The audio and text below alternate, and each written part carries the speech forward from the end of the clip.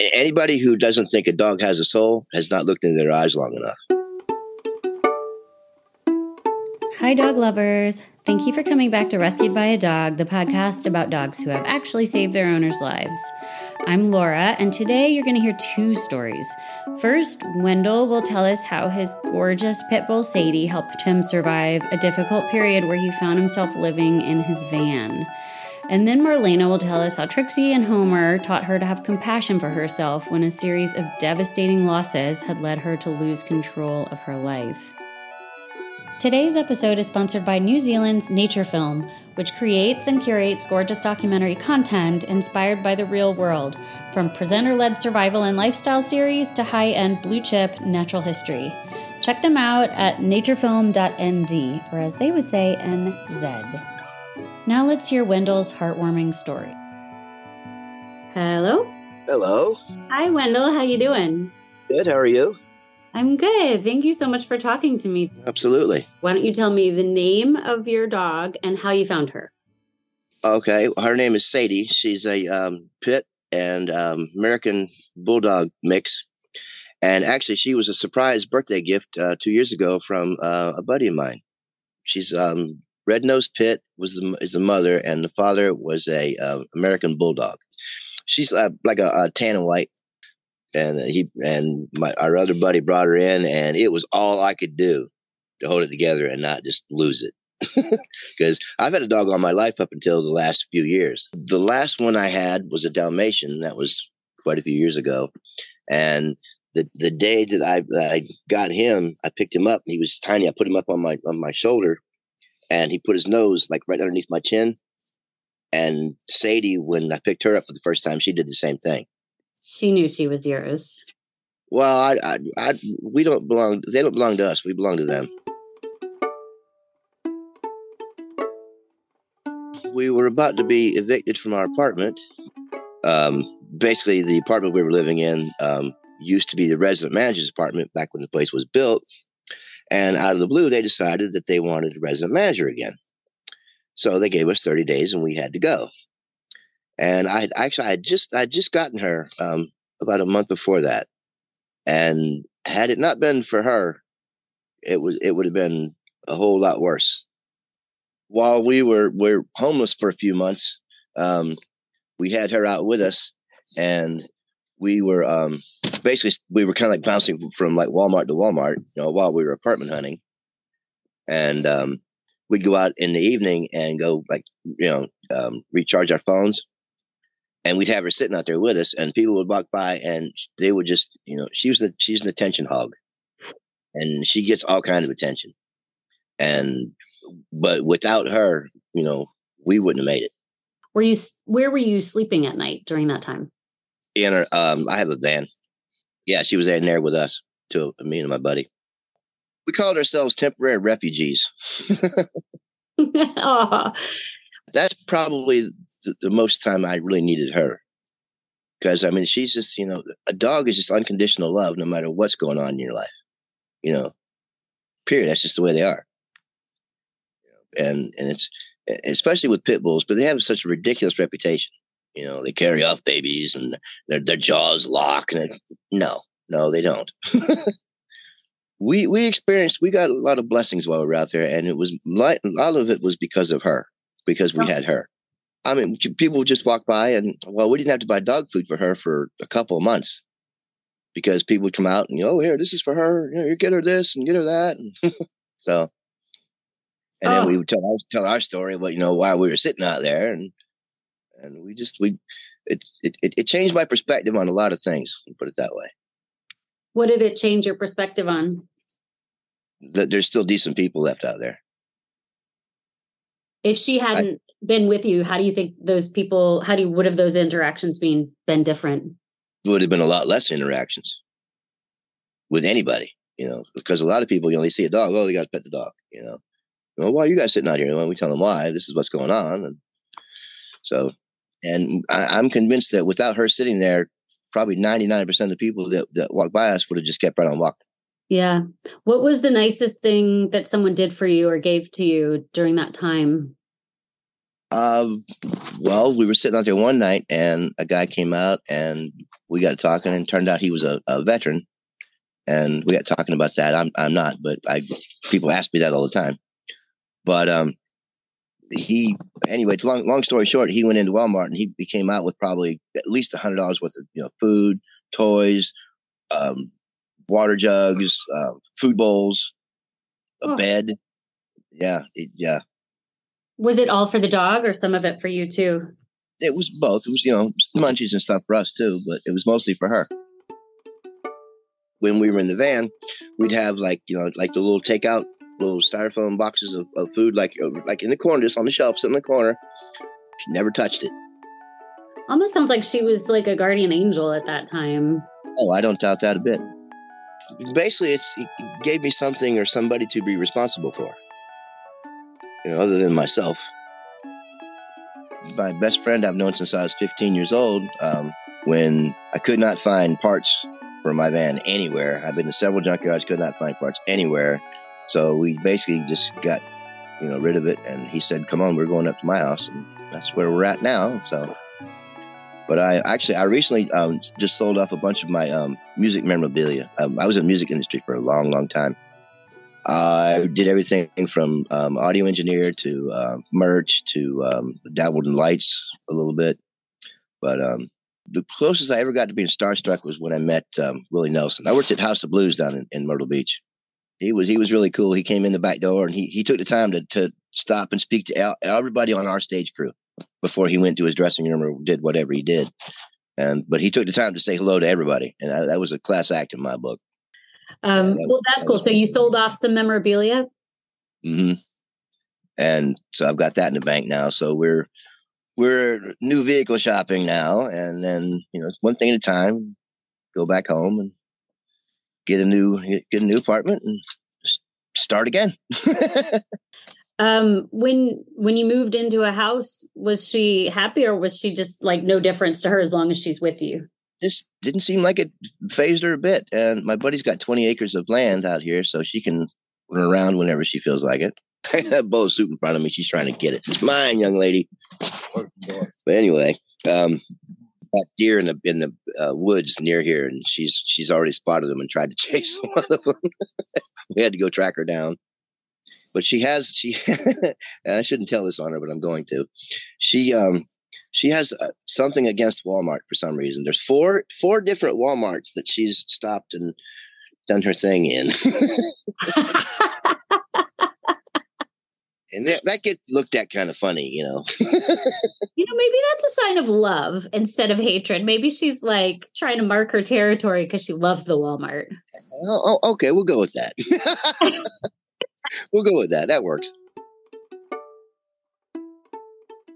First time I gave her a coconut, she went nuts. She just went crazy with it, running around, and took her a while to figure out how to pick it up. It's one of the little, not a great big one, but those little small, little fuzzy ones. Yeah, it takes about a week or so of her gnawing on it to finally crack it open. Did she like the stuff inside? Oh, loves it. Absolutely loves it. Anywhere I go, she goes. If she can't go there, then I don't go there. She knows when you're having a bad day. And I can be stretched out on the couch or at the time in the van, and she would just walk over and just come right up and like nose to nose and just look at me.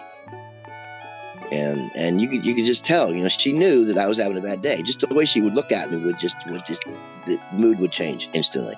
What do you think she's trying to say to you in those moments? Tighten up. Tighten up. We got this. Anybody who doesn't think a dog has a soul has not looked into their eyes long enough. She's my heart and soul. There's no other way to put it. She's my heart and soul. Hello again, friends. Now we are going to hear from Marlene. Okay, hi. Hi. It's Marlene, right? It's Marlena, actually. Marlena. So, I like to shake things up. Yeah, it's so nice to meet you. We are here to talk about a couple of your dogs. Why don't you first just tell me their names and what do they look like? So the first one is Trixie, and she was Corgi, Chihuahua. I don't even know quite what.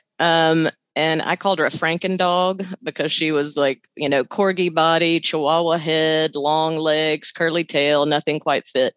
Trixie was orange and white, very traditional kind of Corgi color, about 20 pounds. It went up and down a bit, much like myself. And Homer is a Chihuahua and not really sure 100%. Also 20 pounds, currently 25, again, up and down. And he's kind of a beige buff color, looks like a pug with a snout. I always joke rather crassly that it was like somebody stuck a straw up his butt and blew his snout out. And he has real tall ears and, looks a little bit insane, which I love. So I had a gastric bypass in 2004, and it was kind of a new beginning, if you will. And then I got a new apartment and I moved into it, and I hadn't had a dog in a while, and I missed that dog love. And so I reached out to a local shelter named Friends of Cats and Dogs. And, in my mind, I kind of requested the unicorn of all dogs because I wanted it to be small and quiet and be good with other dogs and cats and not be annoying and, 8 million things. And, 2 days later, maybe they sent me back these pictures of this dog, and I looked at it, and I feel terrible saying this out loud to anyone, but my first thought was like, oh, she's not pretty enough. I don't know. I kind of want a prettier dog. She was just so odd looking. But then I kept getting kind of haunted by that picture, and I'd go back and look at her. And then all of a sudden I was like anthropomorphizing her and turning her into a diner waitress named Trixie, who had like kind of snaggly teeth and said things like, did you want that sweet or unsweet sugar? And then it was like, well, shit, now I got to meet this dog. Like I got to know her. She at the time was 5, the best they knew. So her background was that she was about to be euthanized at a kill shelter. And so because she had a Chihuahua head, they called out a Chihuahua rescue. But they got Friends of Cats and Dogs, went and got her. And so I let them know I needed to meet her. And she was a funny one. The couple that was fostering her brought her to my house, and she walked through the door, and her name was Pie. And, I called her over, and she started licking me as if we were old pals, and she hadn't seen me in years. And it was just like, it was love. It was just love. What I didn't know at the time is that she actually had an OCD licking problem. So it turns out I wasn't that special in that moment. However, we became very special to each other. So, when I got her, like I said, I was sort of at this really wonderful new beginning phase of my life, and everything felt new and wonderful and different, and new apartment, new body, all of that. But toward the middle of our relationship is when I began sort of drinking too much. I was at the beginning of an estrangement from my mother. And then I had a brother and sister who are 8 and 10 years older than me, and they both were diagnosed with terminal illnesses. My brother with dementia, my sister with a cancer. And so, again, my most important people in my life were dying. But I had to get up every day and take care of that little silly dog. So she did. She just kept me going. And she was very emotionally intuitive. When I was down, there was the little dog right next to me, sort of staring at me and licking my face. Like she knew when I was sad. There was a time when they thought my mom might have dementia, and I was really devastated by the idea of that. And so I came home, and I was in the habit of letting out the cat and dog to use the bathroom and wander around. And so I let them both out and sat down on my stoop and was sort of crying. And I looked up and I didn't see Trixie anywhere. And I thought, oh God, she's gotten away. And I started screaming for her. And then all of a sudden I realized that she was sitting right next to me. She'd never left me. And that dog would never not leave me. I mean, she would be so happy to run in the yard and get rid of me for a few minutes, but man, she knew, and she did not budge. toward the end of her life, I was in a relationship with someone who had 2 kids. And so when that ended, I was devastated. So I was estranged from my mother. I had just broken up with a boyfriend that was pretty significant because of the children. Both my siblings were, one was still alive, one had just died. And then she died. And it was like, okay, universe, I am kind of tired. And I didn't know what to do without her, number one. And number two, with all that love that I had given toward this being. And so I thought, I need to give all of that I had for her to somebody else who needed it. And so I was on Facebook scrolling, and I follow a bunch of, rescues, and this little face and body popped up. And I was like, oh, that's a funny looking little dog, and clicked on his picture. And I was like, oh, I'll just see if I bet he's taken because he's so damn cute. And he was not. And the rescue was Southern Belle Chihuahua. This woman reached out that ran the rescue and said, would you like to meet him? And I was like, absolutely. Sounds great. And so I went and met him at a park, and he was what I thought at the time was he's just a shy, this is all discombobulating to him. He doesn't quite know what's going on, poor thing. And so he's just a little aloof, a little shy, but good Lord, he was the cutest thing I'd ever seen in my life. So, I put him in my car and off we went. And that was a whole new kind of experience after having had, the dog that walked in and licked my face like we were old pals, to a dog who was literally scared of his own shadow and, was leery and looked, when I got him in the car, it almost felt like he looked at me and said, are we doing this again? Am I going somewhere else where I'm not going to be wanted? Am I going to be like, there was just something about him that said, I've been in transition a lot and I'm not sure I'm going to give myself over to anybody, and I'm just going to sort of sit over here and look very sad. Broken people find broken people, if you will. And it's sort of like, I was looking for a broken dog because I was broken, and so I was like, I'm going to figure this dog out, by God, So he was perfect in the most imperfect, wonderful way. He was really terrified. I found out that he was, no joke, afraid of a piece of grass bending. Like he would run from bending, moving things. Any sound, any movement at all freaked him out. And so I was freaked out because I'd never had a dog like that. So when I got him home, he, hunched and lurched around kind of trying to find his place. And that night, I picked him up and put him on the bed, and he had obviously also never been on a bed. He tried to figure out what this whole contraption was. And then he crawled up into my armpit and rolled on his back. And that's where he stayed for 8 straight hours. And I literally I have a picture of him just laying there and me being like, holy crap, this dog trusts me. Like I've never had anything trust me like this before. And that from that minute on, we were besties. I always come around to the fact that I adopt myself. And 2 times in a row, I've completely adopted myself. and I have had anxiety since I was 5 years old. I've been medicated for it my entire life. And here I had compassion for this tiny creature who was terrified, but I never gave myself that compassion. I just beat myself up for being weak, or why can't I be normal like everybody else? But I loved him for being, quote, abnormal.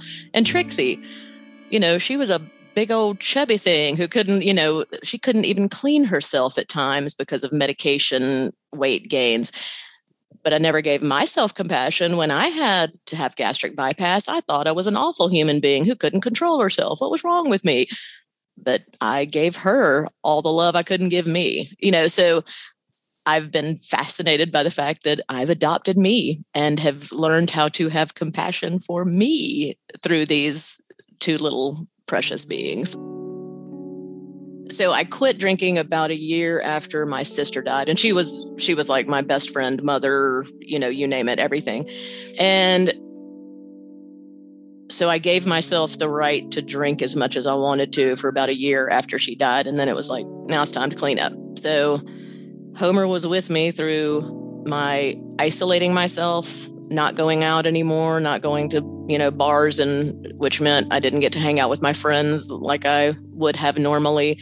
I was in a deep depression, so he was my companion. He was my everything. He was what I came home to. He was what I got up for. He was who, sat with me when I was miserable and was perfectly joyous in doing so. He loved it as much as I needed it. So it was perfect.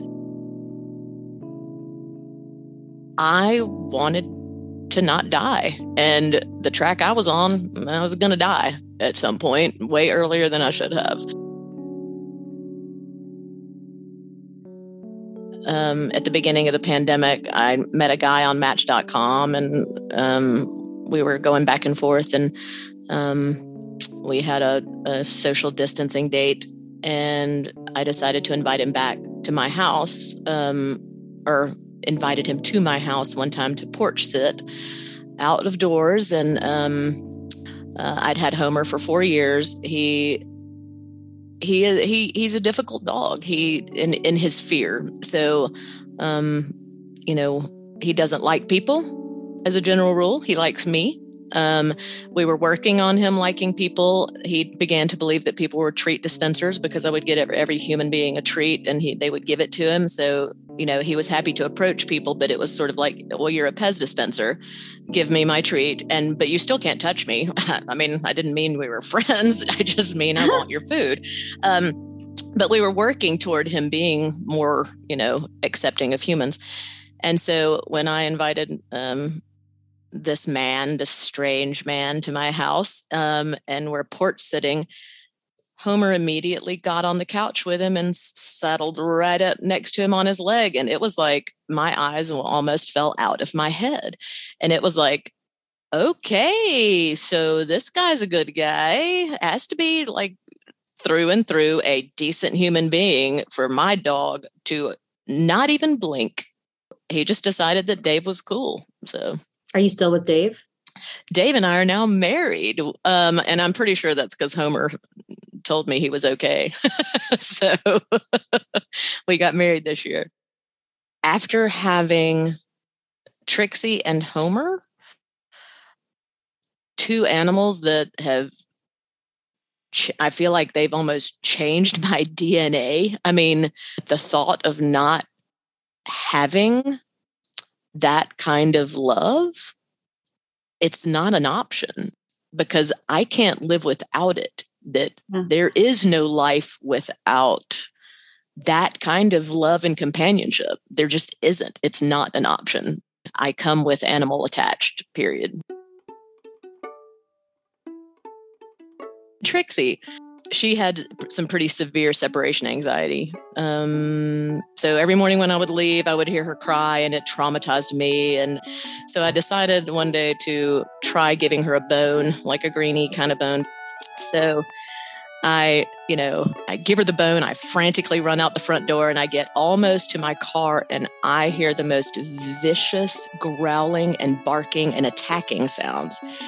And I'm like, oh, crap. Like one of the cats got near her bone, and she's like just ripping the cat, into shreds. So I go running in, and there she sits with her bone, just like staring at me like, well, what are you doing here? And I was like, what the hell just happened? So I just shut the door, and my door has glass panes.